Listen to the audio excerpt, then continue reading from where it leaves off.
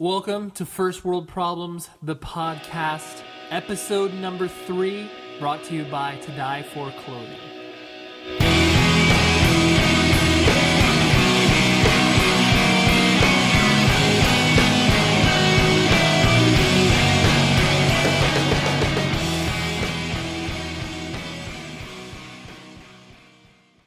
All right, on this episode, we will be reviewing some music from Tiger's Jaw and Killing the Dream, and we will also be reviewing the movie Skyline. And we also have a special guest, music industry veteran Roy Culver. Thank you very much for listening. We really appreciate all of the new people that are checking us out, because at this point, you don't really have a reason to. So, thank you. Keep listening. If you want to. Be more positive, Ray. I know, sorry. But no one should listen to us right now. Everyone should listen to us. Tell all your friends. We hardly know how to record this thing. That's true. But we're able to. So Sort of. Please email us at fwppodcast@gmail.com and follow us on Twitter at fwppodcast. And for the end of the year episode, we would love it if you were to call our Google Voice hotline, which is 657-859-1761, and please give us your top record of the year. If you say something cool, then you may have a chance to get on this actual podcast, which is, of course, very, very prestigious, and it'll make you world famous, or internet famous, or something like that. Next, we have our quick hit section. Quick hits! Which is basically one simple recommendation of something we all enjoy in life, in some way, shape, or form. So I'm going to go ahead and start off with asking Joey. Joey, what is your quick hit for the week? It would be the Real World Road Rules Challenge, Cutthroat. That's probably one of your favorite shows.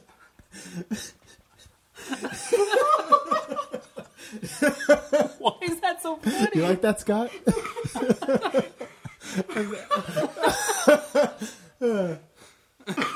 This is America's fourth sport. I'm sorry. So, I'm sorry to disappoint you, Scott, with my childish ways. It's Joey's. I can attest to Joey's long love for this program. It is the best reality show on TV. It's everything you'd want. Survivor, shitty people. Does it basically just take a mixture of every single reality program and put it all into one? Pretty much. Just drunk, sex, fighting, And eliminations. And eliminations. That's good. Everything you'd want. All right, cool. So fuck you, Scott. What pretentious thing do you have to recommend? Good to know. Scott still hasn't chosen his quick hit, even though we've prepped him, and he knows how the show goes. Roy, I would love for you to let me know what your quick hit, your recommendation, so to speak. Well, up until about 20 minutes ago, it was probably It's Always Sunny in Philadelphia. I've really gotten into that show. Since then, it's a guy named Dean in Tustin, California. I'm talking to online and trying to get to come over to your house. Our podcast studio, you mean? Podcast studio. This is not Ray's house. No, Don't come looking for us. We rent out a studio just to do this professional podcast for $100 an hour. So I can't talk much about Dean, but did you say that it's always... Are you caught up on It's Always Sunny? Yeah, up to the end of season 5. Everything on DVD, okay. yeah. So you have not seen the season? Okay. No, not at Never all. mind. it is a very good show. I enjoy it. Yeah. I definitely think they could have jumped the shark, and it could have been... Are you caught up? I have not watched this past week's So episode. you've seen Lethal Weapon 5? I have. Okay. Which was incredible. It's one of the best things I've ever done. Is that the Exactly. most recent one? Or one of the more 2 recent? weeks ago. Oh, okay. Yeah. But, yeah, good recommendation, Roy. Scott? I'm going to recommend In Treatment. It's a show on HBO. One of the lowest rated shows on television. Good but call. The best show on television. Yeah. Done. Tap out. How many seasons do they have of that? Season 3, and each season's like 40 episodes. I've seen the first season, or I saw part of the first season. Did you get to the end? No, I borrowed it from the library. Did you like it? It was okay. Are we talking about the same show? The guy who's a therapist, but also Gabriel Byrne is in it. Yeah. maybe, I don't know. Yeah. It's a guy. He's got hair. He wears t-shirts sometimes. Maybe Kind of tall. dark hair. I apologize. I'm sick. I know he sounds really different, doesn't he? Oh wait. Silent. Can you try to do that away from the microphone, Scott? No. All right. My personal quick hit is a book from it's a funny book though. Mike Birbiglia, the stand-up comedian. I'm familiar. Yes, I knew you'd be familiar. He wrote a book called Sleepwalk with Me, which is basically just kind of a. I mean, it's a humorous novel, but it's definitely a look at his life as far as what he's experienced and funny stuff that he's encountered throughout his life. I actually went to buy it the other day, and I thought $26 for a 180-page book was a little bit much. It's a little pricey. I purchased it through the iBook store, and that was, I think, $10. I like holding things. I do. I hold things too. Well, Books as well. I hold my iPad and I read it on there. There are other resources that enable you to Uh-huh. download books for free. hey, blow your nose. Scott, that's illegal. And I don't We don't I don't Try to condone- catch me. I His don't name is condone- Scott Arnold. His email is...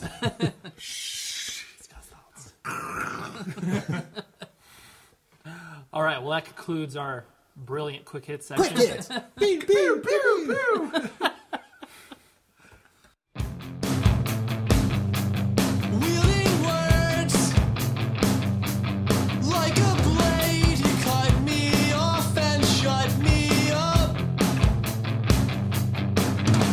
And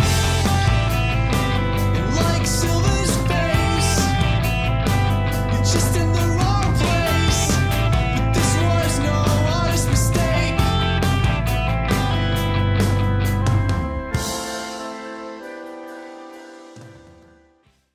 All right. Next up, we will be reviewing 2 records. The first one is the new Tiger's Jaw.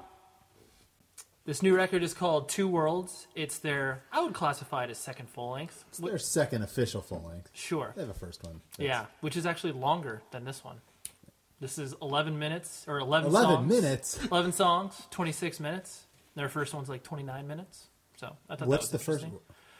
The self-titled No, LP. there's one before that. Oh, there is? There's a sequel. I don't think that's why it's not an official full length. Yeah. Okay. Ray's falling apart. Yeah, it's- No, well, that's why I have Joey here. He's able to help me walk through the information behind the release. Superhighway, the internet. Yes. Hotly anticipated. A lot of people are interested in listening to this because this band has definitely built a lot of hype around themselves within the hardcore scene and outside the hardcore scene. I find that unusual. Yes. They don't sound anything. They're not very aggressive. Correct. There's always a couple bands though that are accepted in the hardcore scene. Why is that?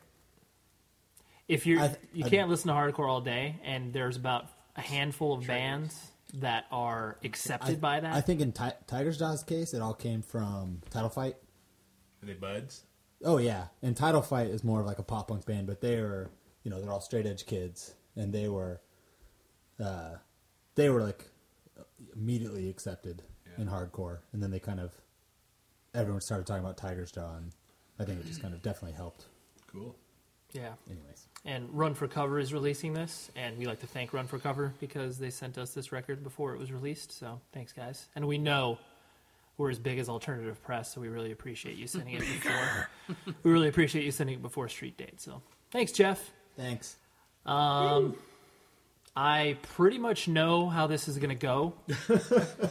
I already see Joey and I liking the record, and Scott and Roy having a difficult time listening to it. But let's see if we can break any stereotypes whatsoever. Joey, So, please start us off with something positive, maybe? I love this record. I think they're kind of in a tough place because their first record, the self-titled, is universally loved. And I think when it came out, I would even call it like a kind of an instant classic where it's going to be years and years down the road, people are going to look back on that record. And while this record is very strong, I don't think it's as great as the first one. So I don't think it'll be tough for him to overcome that. But I probably listened to it 7, 8, 9 times. And the more I listened to it, the more I liked it. And yeah, no, in the end, I love it. I think it's a very, very solid record. It's a grower, not a shower. It's definitely, no, I mean, yeah, and to a certain extent. When the first time I listened to it, I really liked it, but the more I listened to it, the more I liked it. Yeah. I think the best word in my estimation to describe it is it's charming. That's what I get with this record, where it's like it's fun to listen to, it's enjoyable. They definitely focus on more of the, like the synth parts, so to speak. Like that's more prevalent in this record than It actually seems like they got a decent recording. yeah. Whereas I kind of sort of look at it like the Get Up Kids, where 4 Minute Mile is, universally like, for me at least, is my favorite Get Up Kids record, but it kind of sounds like shit. Yeah. And then there's Something to Write Home About, which is another solid record, but with a better recording. But just kind of like that, taking that road. Definitely. All right. Well, Scott, knowing where you stand with most bands that aren't adult contemporary, what did you think of this record? I didn't like this record. There was nothing I could find that was appealing to me. The songs were too short to get started. I just didn't like it. I listened to it twice. I don't know if that's enough to get a good feeling for it, but it wasn't for me. That's okay. Not everything can be. Sure. Yeah. Do you want to rebut any of my points? I today? think you're incorrect, and I think you don't see like how people would like this record. You don't see the appeal to it at all. No. Okay. And let's talk about the artwork. What do you think of the artwork, Joey? I didn't really look at it. Let's pull it up. We have time. No, you'll just start laughing for another 20 minutes and then blowing your nose. Okay. Sorry, Tiger's Jaw. I'm sure they really care about your opinion. The only thing I do agree with your review, Scott, is the songs are definitely short, but that is what the band kind of does. But yeah, that's pretty much the only thing I can agree with. I do think, because since their first record, they've put out a 7-inch and a split, and I think this is definitely better than those releases. Totally. I agree. Yeah. Wholeheartedly. Roy, seeing that you might land firmly in the Scott camp, or what do you think of this record? Don't put any words in his mouth. I know. It wasn't a record that I would spend too much time listening to. I did listen to it once. In some ways, it reminded me of some of what was coming out of sort of like the Get Up Kids, sort of what Joey said. Definitely in the later 90s. That's a good reference. Bands like the Gloria Records, stuff like that. I didn't really like that genre of stuff. It never really did much for me, and this record definitely kind of took me back to that time. It sounded like they did that genre well. It's just not something I was really particularly interested in. Yeah. So, See, that's what I call a professional review, Scott. Not. I didn't like it. Sorry, Tiger's Jaw. We're just kidding, Scott. We love you. No, we don't. But obviously, I agree wholeheartedly with Joey. I think this, in my opinion, this is the best Tiger's Jaw that I've heard, which is, could be saying a lot for people that are already fans of Tiger's Jaw. But I just really like the progression that the band has taken, because this record could be completely underwhelming. It had every opportunity to just be like, wow, this is boring, this doesn't do anything, it's not exciting in any way, shape, or form. But yeah, I love the record. I think that most people that are even just remotely fans of it should check it out. I actually got a little, and Joey, correct me if you think this is invalid, but I actually got a little Limbeck in it, like as far as the fun quality of it. I can hear some Limbeck. Yeah, like, hi, everything's great. The good Limbeck record. Exactly. So yeah, I got that definitely in it, and then I love the way that the guitars and the synths work together, because both of those things could be a mess in a band like this, but they're able to really.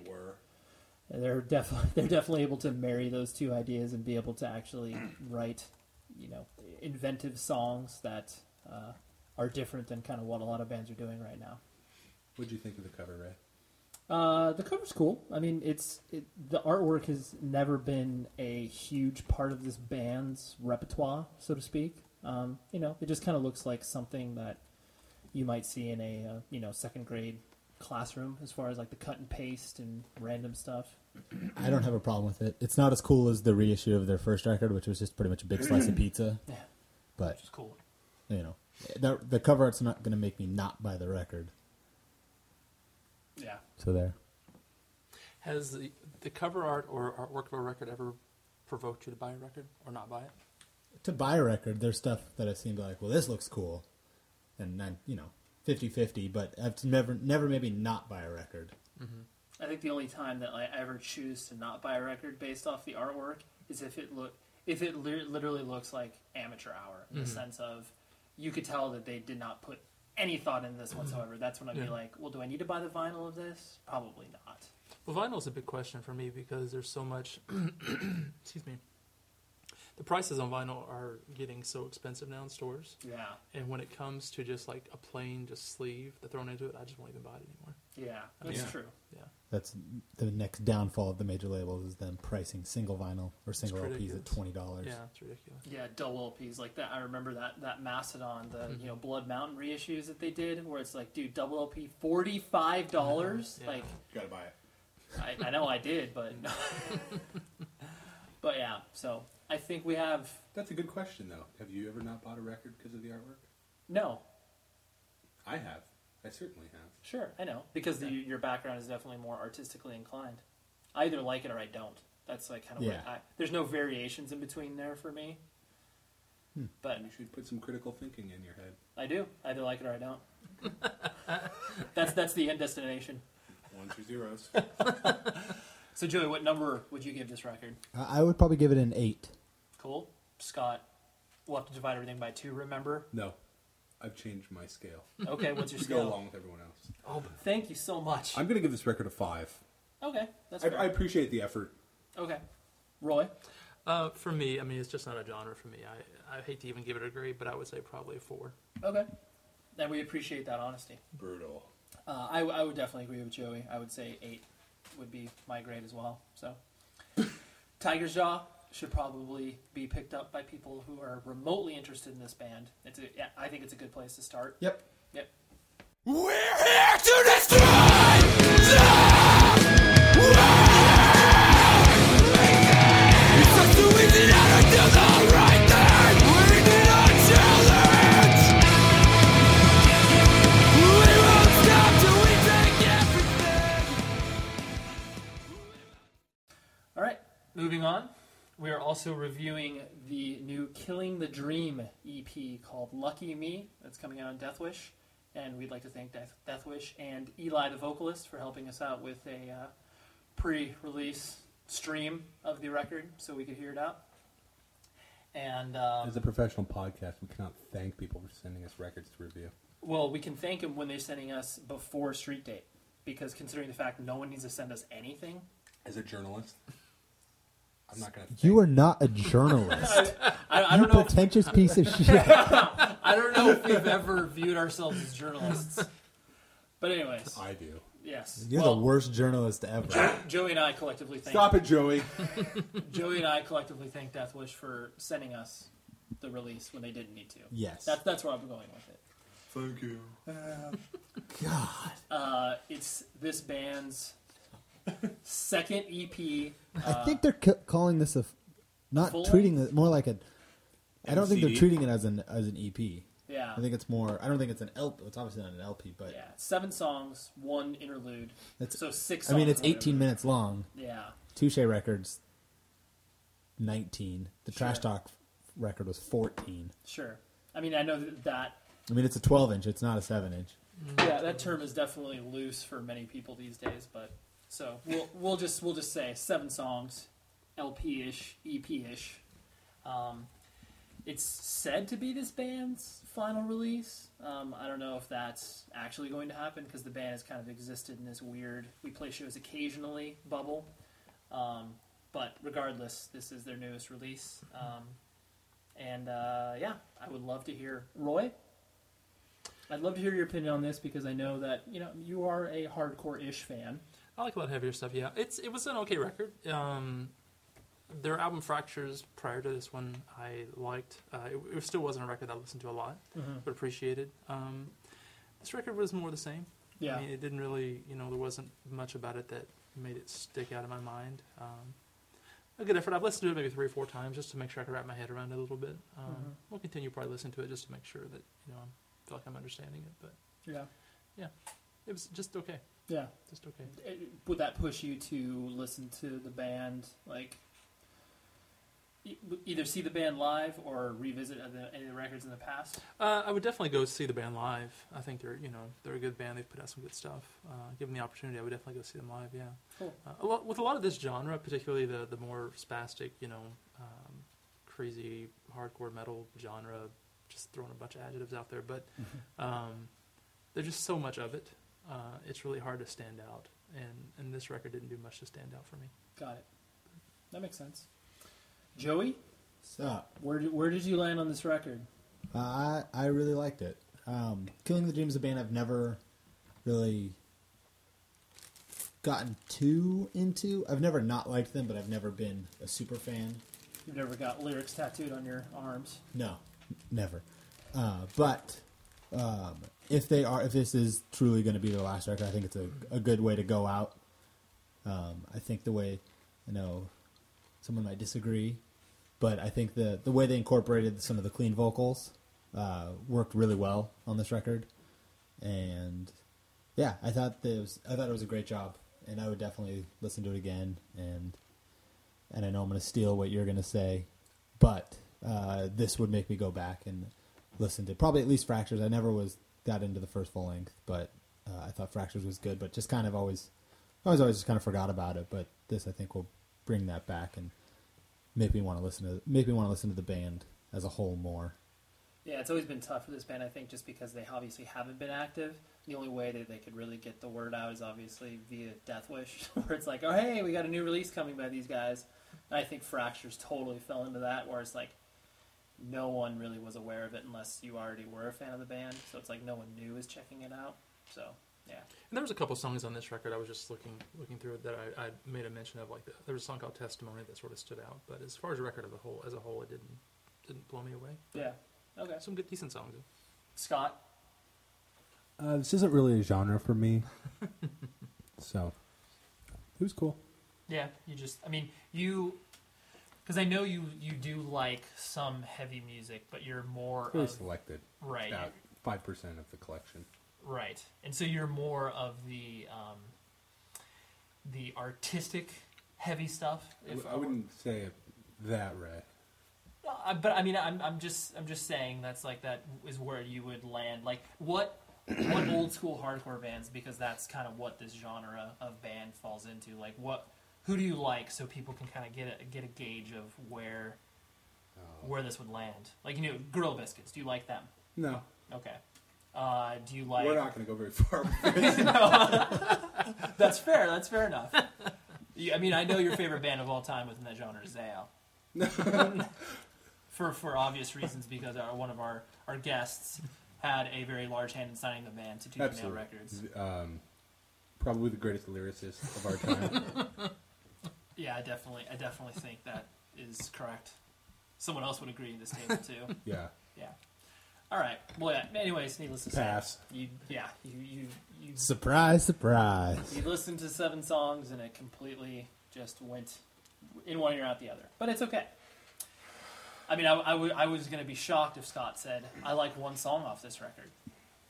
Well, that means you'd have to listen to one song off the record. I listened to the whole record twice. Okay. Cahill. Okay. All right. I loved this EP in ways that I never thought I would love this band, Killing the Dream. The only thing that I really enjoyed from the band was their first EP. When their first EP came out, I was like, holy shit, where'd this band come from? Like, this is The incredible. Bay Area. Exactly. I quickly found that out once I looked at the liner notes. Wikipedia. Wikipedia didn't exist when they first released this. Burn.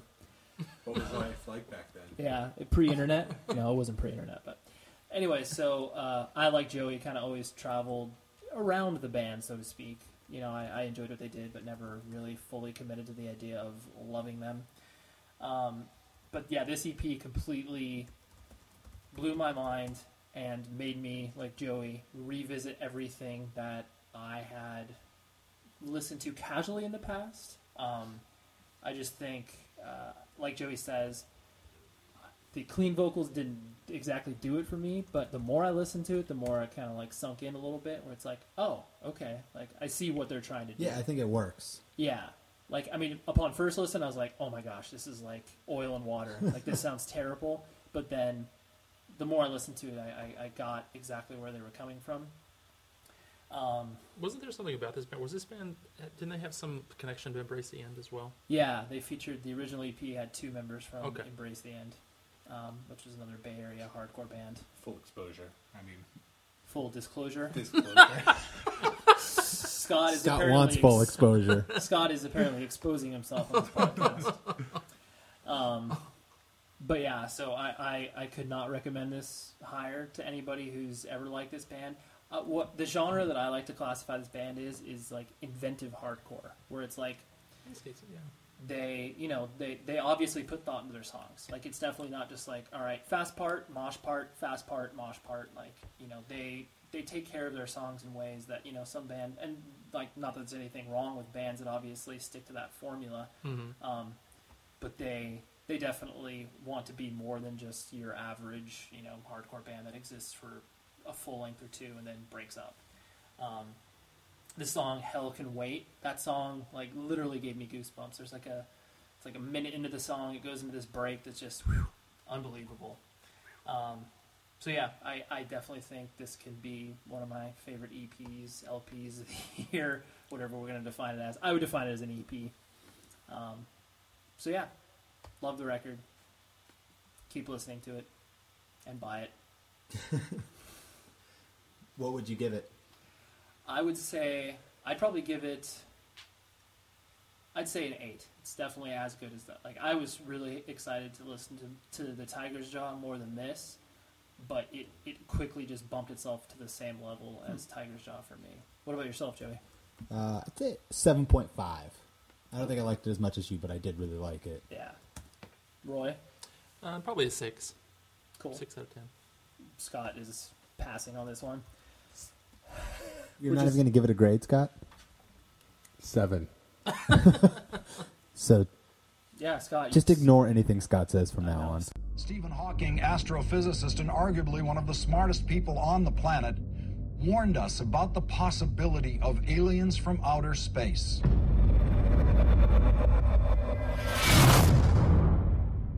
Hawking says that if extraterrestrials visit us, the outcome might be similar to when Columbus landed in America. In other words, it didn't turn out too well for Native Americans. Okay, next up, we will be reviewing the movie Skyline, directed by the brothers Strauss and starring some douchebags. Turk from Scrubs. Or a guy from Oh. Clueless. It had people in that. Who from Clueless? The Turk from... Oh, yeah. Well, maybe the characters were just douchebags, but whatever. Oh, yeah, Dude from 6 Feet Under, dude from whatever. Yeah. The name... Yeah, Claire's The already fact, boyfriend. Batista from Dexter. Batista from Dexter, it had some faces in it. He But- was in The Wire, too. Did And you the ever see girl, that? one of the girls from Sweet Valley High. He was in The Wire. No, he was in Oz. Oz, that's what it was, yeah. Anyways, this movie is pretty much about alien invasion on Los Angeles and people trapped in a apartment and High-rise condo. a high-rise condo. That's pretty much where it Little is. background: the brothers Strauss, as they like to be called, which makes them sound even douchier, are known for their visual effects, and they've worked on like a ton of Avatar and Titanic and all that shit. But Iron Man 2. Iron Man 2, Basically any movie with any effects whatsoever. they worked on it. And it's their condo, right? Yeah, that's the one of the brothers lives in. That's his actual condo. We can get into that later. I know, it's fine. But sorry. this is their first This is their directorial debut. So let's. I think we're gonna kind of all be close to the same page. Let's get it started with our guest Roy. What were your thoughts on Skyline? It was beautiful as far as visually goes, like the some of the shots and stuff like that. I mean, the graphics, the scariness of the aliens. The story was atrocious. I mean, just absolutely. They forgot to write a story, I think. 15 minutes in, I really wanted every character to die, like Yeah. get eaten immediately. Like whatever is attacking them, just do it to these guys. It was and then the way the movie ended, Oh, yeah. I seriously wanted to pull. Fantastic. I wanted to burn the theater down. I was so angry. I was ambivalent at that point. I knew it was going to be bad, but I knew as the movie progressed, I knew it was going to be bad. But when it ended, it was like You really. didn't know what level. Well, No. that's because this is being billed as an epic trilogy So this is only the beginning. More to come. Yes. Yes. That's why they left it open at the very end. Two more. But visually, though, it was beautiful. I mean, it really was like this could be, if you had a good story, this could be really... Well, I'm reading on Wikipedia right now. Production cost $500,000. The actual like effects was $10 million. Yeah, that doesn't... So they obviously put their money into what they know, and story is not. And that. like $200,000 of that budget was destroying that Ferrari. Yeah. They probably did that visually. Yeah, it's probably visual. I doubt they destroyed a Ferrari.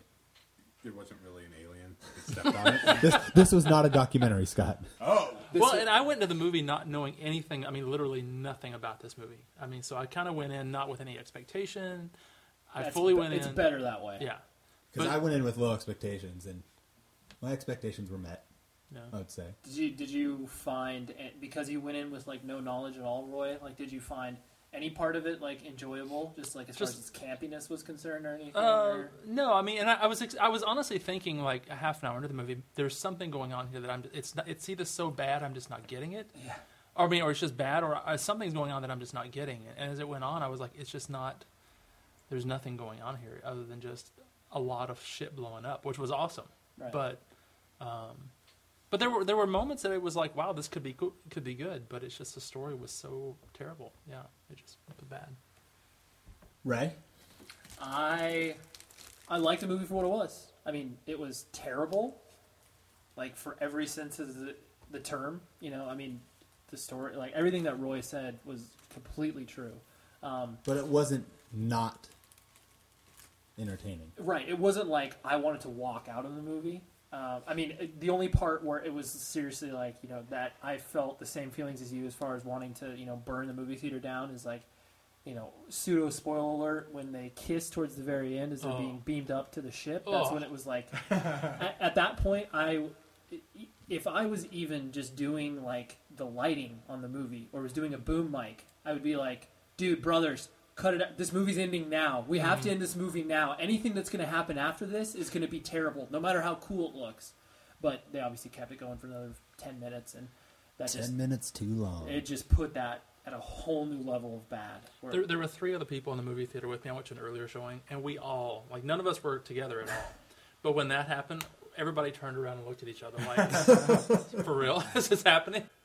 So, Scott, what'd you think? I actually enjoyed this movie. I went into it thinking it was going to be a serious movie similar to Independence Day. And about 10 minutes in, when I saw Turk from Scrubs, I knew that this was going to be a campy good time. And it fulfilled all of my wants and needs. But you just said serious movie in Independence Day.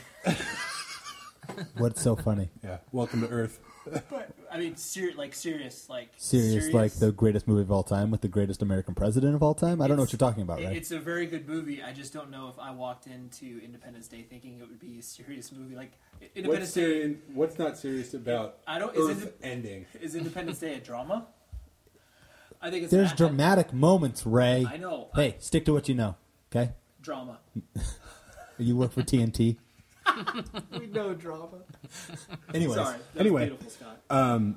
Top to bottom, the movie was beautiful. I really liked the alien creatures. I thought like the characters and the visuals of all the spacecraft and little like bears running around were really cool. Like it was bizarre. Like the craft that they landed in was really mechanical looking, kind of biological. But then there were like giant grasshoppers running around, and then like swamp thing bears. And I didn't see how those fit together, but they looked cool. A lot of the the alien characters and spaceships looked familiar, like from other things. Like the bigger like insect-looking things looked like they were from other films. Like Cloverfield or District 9, which is basically what they just took. it was Cloverfield minus the shaky cam. Right. The annoying part. I think I agree with everybody. Ride the fence on that one. Well, I think It was everything's been said a about terrible movie. Like, but visually it looked good. There was good action scenes. The story sucked. The acting sucked. You didn't care about the characters. You saw where they put their money into it. Exactly. It's like, I mean, but then again, you have to give them credit for, I mean, they took nothing and made a movie out of it with a $10 million budget and made their money back the first weekend. So, like, I mean... But if you had $10 and were at a theater and had nothing to do, and that was the only movie playing, I would recommend it. Oh, yeah. I definitely wouldn't go out, like... I wouldn't go out of your way at 11 o'clock like we did to go see it, but... Right. Well, we're dedicated. We're craftsmen. We are journalists. We are. We'd like to thank Skyline for doing a special screening for us.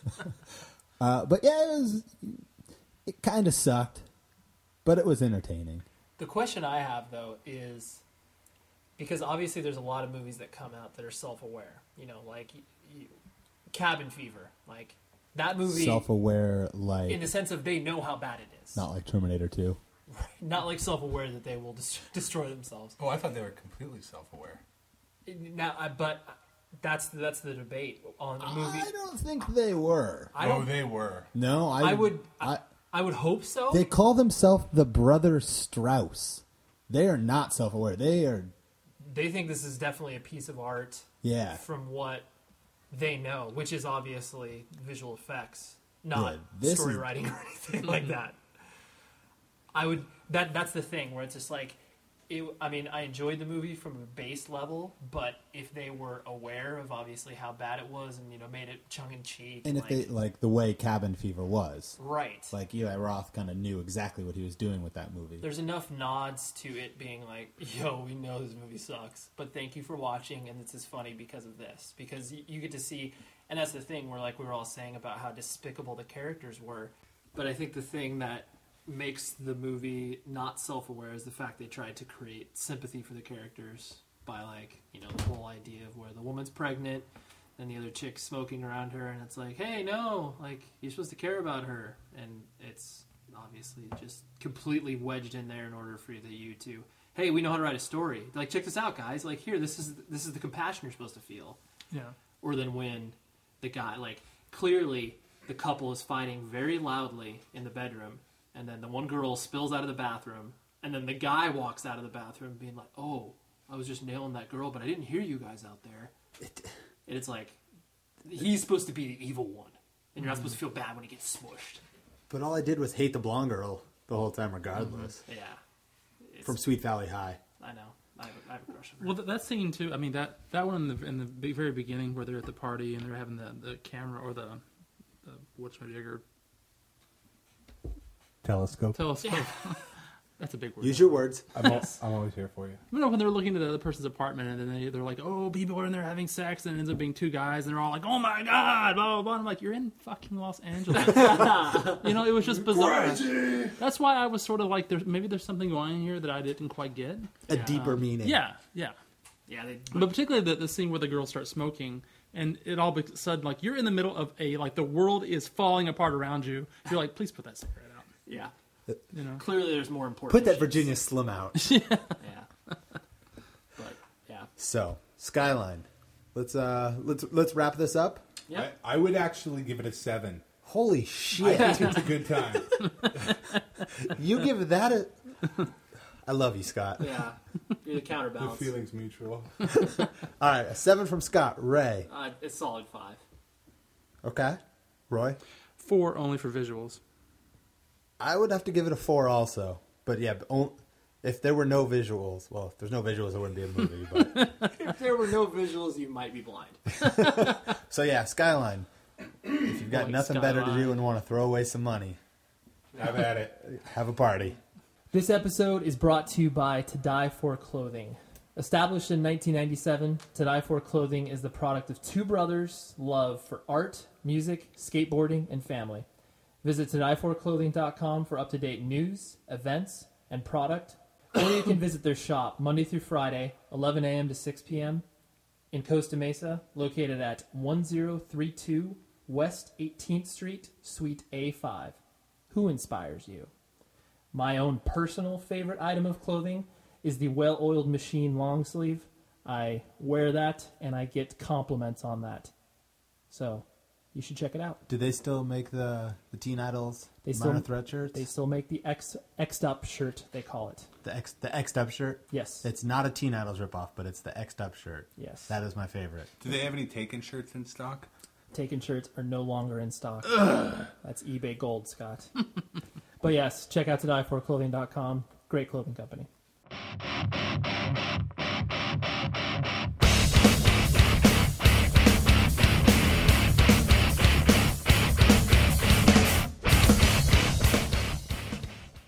This week, our special guest / interview is music industry veteran / titan / mogul, Roy Culver.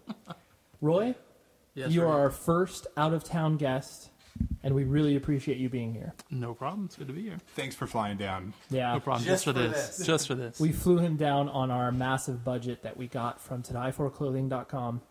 Any interested sponsor?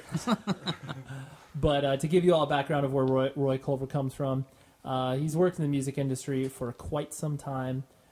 He began his career-ish and Roy, at any point, if I'm screwing things up, please interject. Okay. Because you were working for EMI in Nashville, correct? I was. Yes, and you were slinging CDs, so to speak? Yeah, I was a sales rep for EMI from 1998 to 2000. Back when people were still purchasing music. Mhm. People were still purchasing music then, yeah. And that's when record stores existed.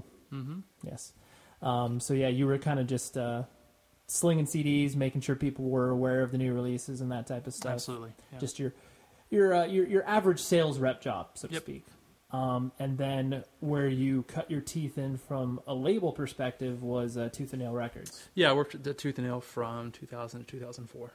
And you were definitely a instrumental part in helping kind of Solid State get its feet established, so to speak, because the idea had existed before, right? Mhm. Yeah, Solid State had kind of been a split off of Tooth and Nail to deal with more of the heavier stuff, but they were looking for someone that kind of specialized in that could market those records and help take the existing bands that we currently had and kind of break them to a larger audience, as well as sign new bands as well. Sure. So you were an A&R, artist and repertoire, as it Yes, were. yeah. I was also the head of the marketing, or not marketing, more or less distribution for Tooth and Nail for the first 3 years, and then we hired someone else the last year. So Yeah.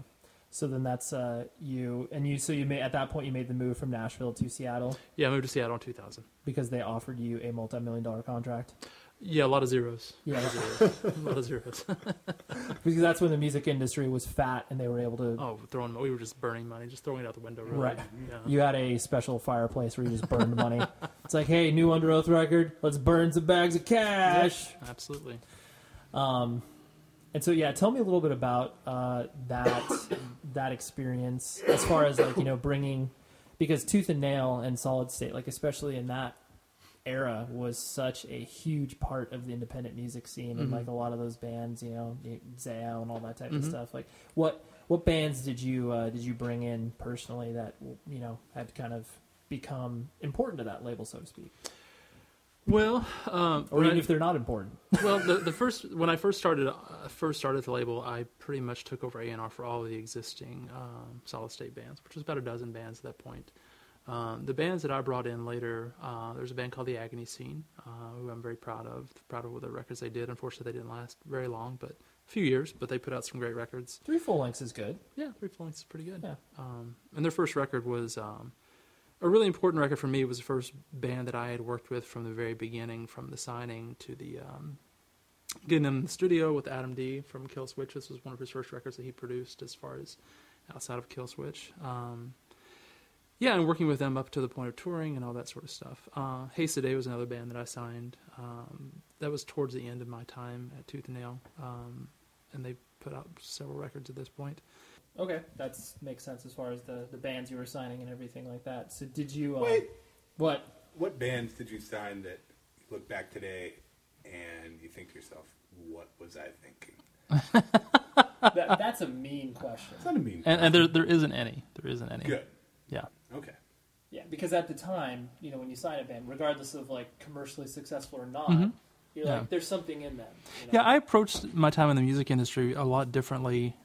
In working with EMI, I approached it very differently than many of those people did. For me, music has always been such an integral part of my life, and such. I mean, music saved my life, I feel like, and so for a lot of the bands that I were interested in were the bands that I hoped would have the same sort of effect on other people. Yeah. I mean, obviously, I wanted them to sell records, and I wanted them to be able to make a living at what they're doing, and I wanted it to be profitable for us as a record label. But Moving Units wasn't at the bottom of your line. wasn't so to speak. always no, it wasn't. For better or for worse, yeah, Yeah, it wasn't. which is perfect for an A&R guy. Yeah. You know what? I don't really care about selling records as long as the band's good. Sorry, guys. Well, I know what no, you're saying. but I approached it more as a fan. I mean, later on, I began to approach music more of, is this band, and Hey Today was one of those bands that I enjoyed musically, but they were also a band that I felt like had a broader audience, and they also had a team of people already. We were working to get a team of people in place, and so there was a little more forethought into that as far as, we want this to be a big deal Yeah. rather than just, I like this band and I want them to, put a record out. Yeah. And being that, obviously, I mean, Tooth and Nail Solid State is obviously, predominantly a Christian label. Mm-hmm.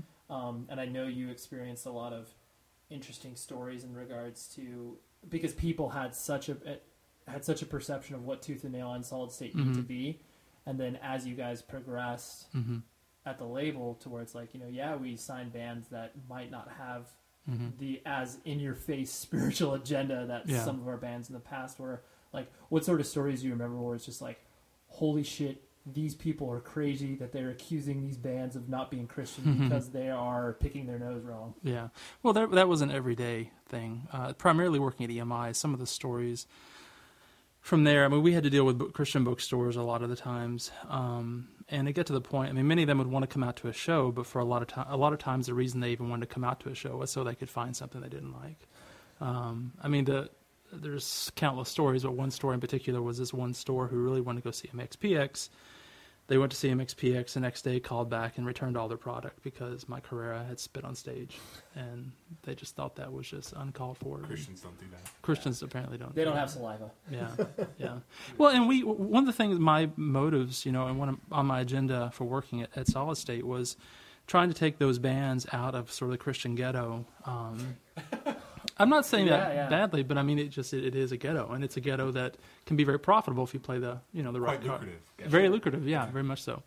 But trying to take bands out of that and getting them hooked up with booking agents and those sort of things, and we would have promoters call us, and it was like, I've never heard of this band, Living Sacrifice, but we had 300 kids show up last night, at a show. Who is this? What's going on? Right. And so, a lot of it was educating, but more than anything, I really tried to get us out of the Christian sort of setting. Well, because the label had been so established in that. Where it's just like, Absolutely.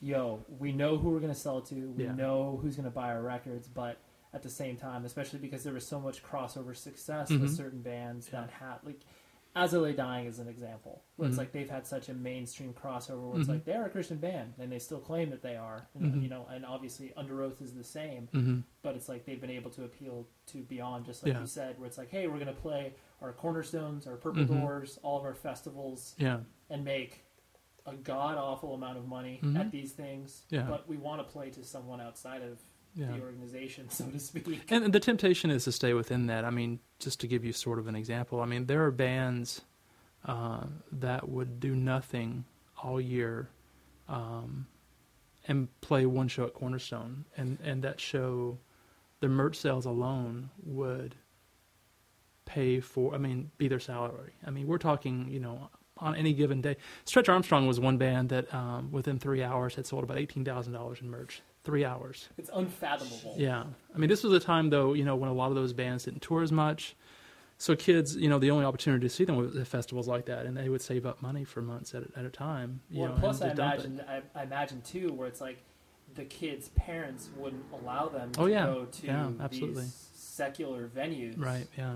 So, Yeah. I never even really thought of that until that you just brought it up. Yeah, and that genre and that niche has been changing.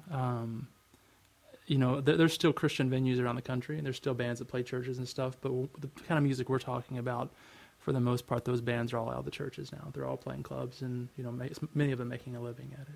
Yeah.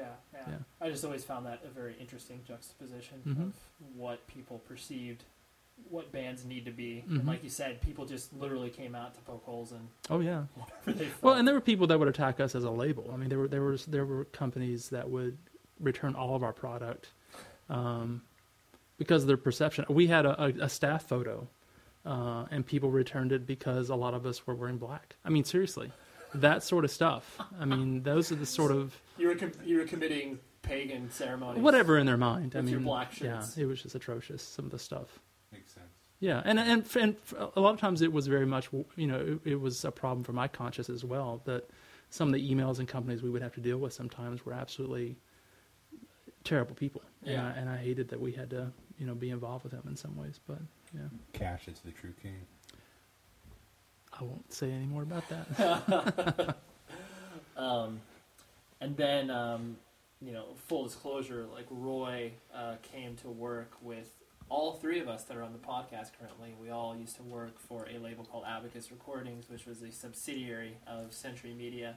And so, Roy and us worked together for probably about 2.5 years or so, give or take. Yeah.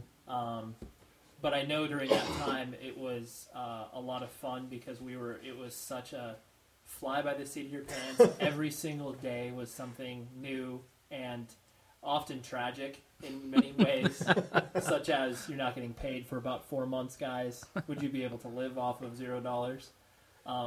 What's some of the I guess maybe you could do fond/funniest memories that you had working on that?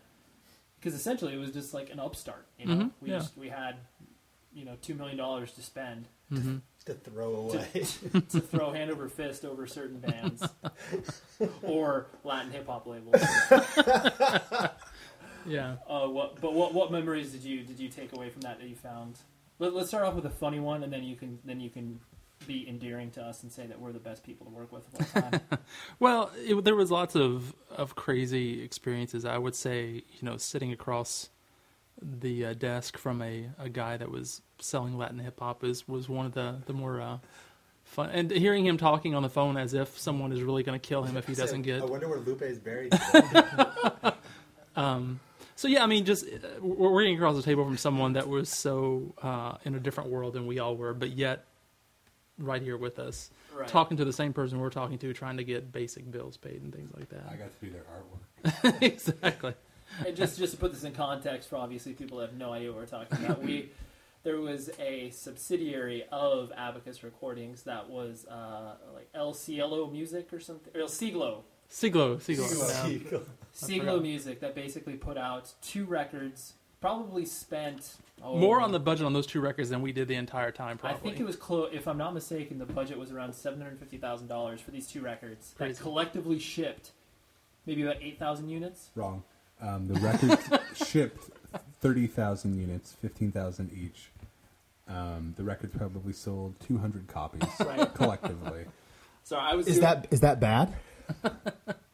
Well, you have to spend money to make money. That was always our motto. And so it was really, really interesting to see, like Roy said, this guy who has come from a different world but is sitting in the same office as us and trying to sell records to no one that existed. Well, and it was interesting because, like, at Tooth and Nail, we had started a hip hop label too, and I was not aware of it. we did. And I had to sit on in some meetings with some people from Los Angeles that came up that were Christian gangster rap hip hop guys, and the stuff they would say, I mean, was just mind blowing. I mean, the stuff, it was just. I mean, they didn't exist in my world at all. So in some ways, walking in, dealing with this sort of stuff was sort of like, I've seen this before, but the difference is the amount of money that Tooth and Nail was willing to risk on a project like that was incredibly smaller than what we were. Was probably 0.01% less of what we spent. A lot on smaller, that. yeah. One of your skills, Roy, is that you're definitely a good conflict resolution type person, where it's like you're able to take a scenario that is maybe high charged and be able to try to talk it down to a reasonable level. Mm-hmm. What were some of your points where that got out of your control and it was blowouts? I am specifically mentioning working particularly with a booking agent that might be notorious. Let's not forget about this agent. We won't name any names. He has a reputation of being irritable, and I know you had one very charming dealing with him over the phone. Irritable like a bowel syndrome? Yes. Okay. I have rarely met someone that I felt was a character that I couldn't at some point find something redeeming about. Yeah, And that unfortunately- is what you're good at. Yeah. Unfortunately with him, he was good at sabotaging anything that might be good about himself. He's the one person I look back over my almost 12 years working in music that I would say, was just absolutely someone I would have a hard time ever working with again at any level. I think your exact words after you hung up the phone with one conversation is, "I will fuck him with fire" or something like that. Yeah, it was probably not very nice. But it's I mean, it was a very enraging moment. Yeah, well, everything became very personal for him. I mean, everything was a personal attack, everything. And this had been months, really, of conversation. And a band I was working with at that point, Napalm Death, had basically fired him as their booking agent, and he blamed me for that. And he was just a very hard personality to get along with. And I had a couple other bands that were working with him, the Spies Icon being one of them, that I worked very closely with. He threatened to kill you at one point, right? Yes. Yeah. Spies Icon, he threatened them when they fired him to they would say this, but he sent them an email saying he was going to hire, the next time they were in California, hire a Mexican gang to come rape them. That was what he told them. It's one of those things that, like, you hear the stories and you almost don't believe they're true. Like, they sound so made up. Like, someone made that up. Yeah, he's a character to be a movie about, for sure. Oh, easily. Yeah. Because, I mean, one of the most admirable things I think about you is the fact that you are able to still retain your passion for music, and when realistically a lot of people get burnt out. What, with people that either want to enter the industry or, in some way, shape, or form be able to kind of like work in it, what did you do that was able to kind of see you through all that crap and be able to like sort through it where you still can come out at the end being a fan of music? Well, I got started in the music business by volunteering at an all-ages venue in Nashville. I really cared about a lot of bands that just weren't coming through town, and began to book shows with some of those bands. I mean, back then, this was the mid-late 90s. It had been like Converge and Dillinger Escape Plan and Botch and blah, blah, blah. And I got to know, because of my working at that venue, I got to know people that worked at EMI. So for me, it was always, I was more of a fan, always, of music, and the business aspect was something that I kind of learned as I went along. And as an A&R guy, you can get away with that because it's about signing bands you care about. It's about signing bands you think have a future. For me, the industry has changed so much. It's definitely, there isn't the sort of money that there used to be. But I would love to see more people get involved in music that are actually music fans, that care about it, and aren't just looking in many ways just to make a quick dollar and take off. Yeah. And I mean, hopefully, because obviously the music industry is thinned out so much that people could go back to that. It's like, dude, if you're looking to work with independent music, like all of us have in some way, shape, or form, like clearly you're not making money off of it. I mean, even though 613 Records is Joey's cash cow, where it's like he doesn't even have any other jobs. He just is able to count his money that he makes off of Touche Amore and Alpha and Omega. Yeah. But Totally. which is all sarcasm, by the way. But yeah, obviously, if you're getting involved with it, then like you said, you better be down for it. For Well, the right hopefully, reasons. yeah. I mean, I've been in meetings at EMI where people that are making the decisions about a band's life, their career, these are the same people that worked at Kellogg's a week before. These are people that don't. That's the problem, I think, with a lot of the larger labels. And I'm not demonizing the larger labels, but you're going to be working with people that what you create really is not a priority, but what you can sell really is coming down to. Yeah, because it's a product. Yeah, it's a piece of product. Yeah. It's pots and pans. It's Yeah. widgets as Exactly. opposed to actual artistic integrity. Yeah. Would- And there probably needs to be those kinds of people that can get through the clouds where I'm at. But Welcome to the real world. I know. Lights don't turn themselves on.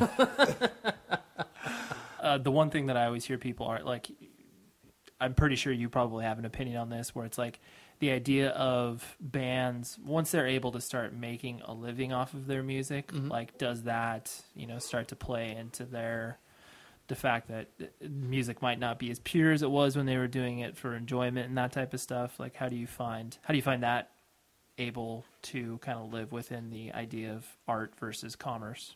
Well, that's the tragedy, it's the existential tragedy of our own lives. I mean, how do we maintain who we are but still make a living? I mean, with all of us. I mean, whether I've worked crappy jobs to pay the bills. Yeah. So I think it's just part of that balance of how do we maintain but also stay a person of integrity, and I don't know where that line is. It's probably by doing podcasts like this. Probably. Donating your time, donating the fact that we're obviously paying you off to be a guest on this. Yeah, absolutely. You can just mail me my check. That'd be good. I thought we were actually charging Roy. Yeah, you got to give Your us bill's 60. in the mail, don't worry. Invoice you, net 30 for the terms. Yeah, absolutely. Now, Roy, Mm-hmm. who was the scariest person calling you day in and day out looking for money when we were working at Abacus? When I was working at Abacus? Yes. I wouldn't say there was nobody that was scary. There were people that I felt bad for. Right. I think maybe we need to get a little history about. Yeah, I think the impression of what it's like, we can be scared if you owe people money, but the fact that, we legitimately owed people money, where it was like, it wasn't anybody's fault besides the fact that we didn't have money to pay you. Well, and I think one of the more heart-rendering times was when we had to sit down as a staff and talk about, the fact that people weren't getting paid and those sort of things. I mean, that was a hard conversation to have, and but it's also, from my own perspective, it's a story that I've been able to tell later on. I know in job interviews I've had and things like that, there's always the question of what's the hardest thing you've ever had to do. Well, let me take you back to Abacus. And just to reference this, because people always are like, people still continually ask me like, oh, like Abacus went out of business because whatever, reasons A, B, and C. But it's like, we're referencing the fact that for a few months we didn't get paid because the check had not been cut from our distributor to us. So basically we were in a limbo from when we were transferring from Century Media to be an individual company. So we basically just had no money for about 3 months. But we were spending money like we did have money, which we knew it was coming, but it was a matter of when that money was coming. Well, and when you have a company, the hope is that there's some momentum there that you can continue going. We never found that momentum, did we? We had spurts of it. And I truly do believe that provided money was spent more appropriately, like pointedly so, with the fact that we obviously invested almost $1 million into a Latin hip hop label. Reggaeton. Sorry. It's a lot different. Right. So basically, you look at half of the initial investment going towards something like that. Yeah. I believe that especially because the industry obviously thinned out shortly thereafter, but I truly do believe that Abacus could have existed for longer if it made financial or if we would have had the money that got blown initially from that endeavor. I don't know if you feel the same way. Well, it was interesting because I think one of the primary, the things that make a business survive is you have a visionary, but you also have someone or something in place that also provides a little bit of checks and balances. Tooth and Nail definitely had a leader who was very much a risk taker, visionary, but he also had someone else that was a voice of reason. And the owner of Abacus, who was also one of the owners of Century Media, had that sort of checks and balances with Century that he didn't have with Abacus. And I think some of us tried to be that voice of reason, or try to be the offering an alternate viewpoint, and just was dismissed. Yeah. It was definitely a very learning and growing experience, I know, for every single one of us. Yeah. Roy, if you were starting a record label, would you have one lawyer or two lawyers? And would they in office? Yeah, would they be Stanford educated? Probably, yeah. This is so inside baseball. It's not. That's okay. These are just jokes for your own personal podcast that you're taking. This is the B-side cut. Bonus content. Swiffer Radio. Yeah, I've tapped most of my questions out. Roy, Yes. in all your years of working in the music industry, what record are you most proud of? Well, definitely the first Agony Scene record. Just because that was your first one? Well, it was my first one, but it was a band that that worked with from the very beginning. Still look back at it as a very, important record. I mean, it's a record that I still listen to. I'm also a fan of it. There's other records like Norma Jean, their first full-length as Norma Jean. That was a record I worked with them really hard on, and it was a really proud moment to finally see that record come out and to see it do so well and be received so well. But they were a band that was already on the label when I came on. I took them on as A&R, but yeah. What was a pivotal moment when you were working at Tooth and Nail that you saw things kind of, flip a switch, so to speak? Because it was during that time when things really just like took off. Yeah.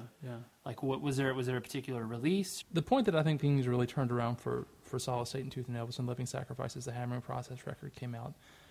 We were trying to make this band a full-time touring band, the band that could make a living from it. And we spent a lot of time working on that record as far as, preparing for marketing. We had done one promotion that I was really excited about. We just asked fans, kids who are fans of the band, to all create a website around the release and provided them with a certain amount of tools. And we had several hundred websites that had been created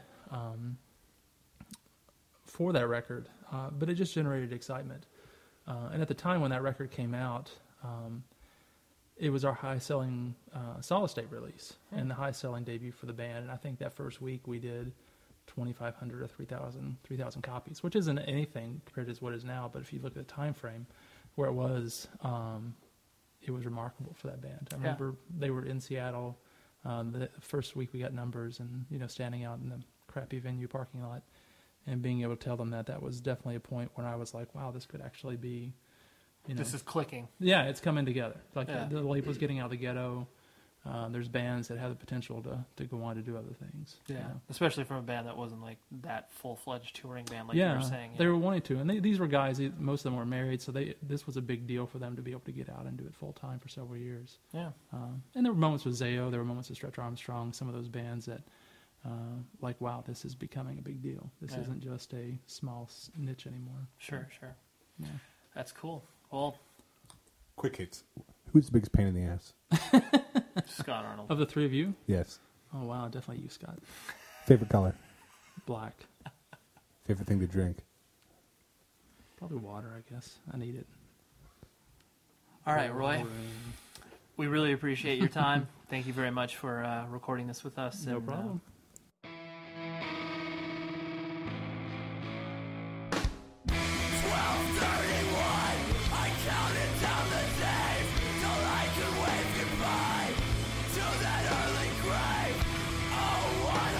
All right, that's it for this episode of First World Problems. Join us next time where we will be reviewing the new Aglock, Marrow of the Spirit, the Have Heart DVD, the brand new My Chemical Romance, and some record I can't pronounce that Scott is bringing in called Harashar. Some crap. So be excited for that. We'll also be reviewing the movie Black Swan, and our guest will be Jason from To Die For Clothing. You can follow all of us on Twitter. I'm at Joey Cahill. Scott is at Scott Arnold. Ray is at XPurposeX. Or you can follow the podcast at FWP Podcast. And you can also follow our friend at Dumpy Mudwater. And if you would like to call our Google phone number, our Google Voice, it's 657-859-1761. Word.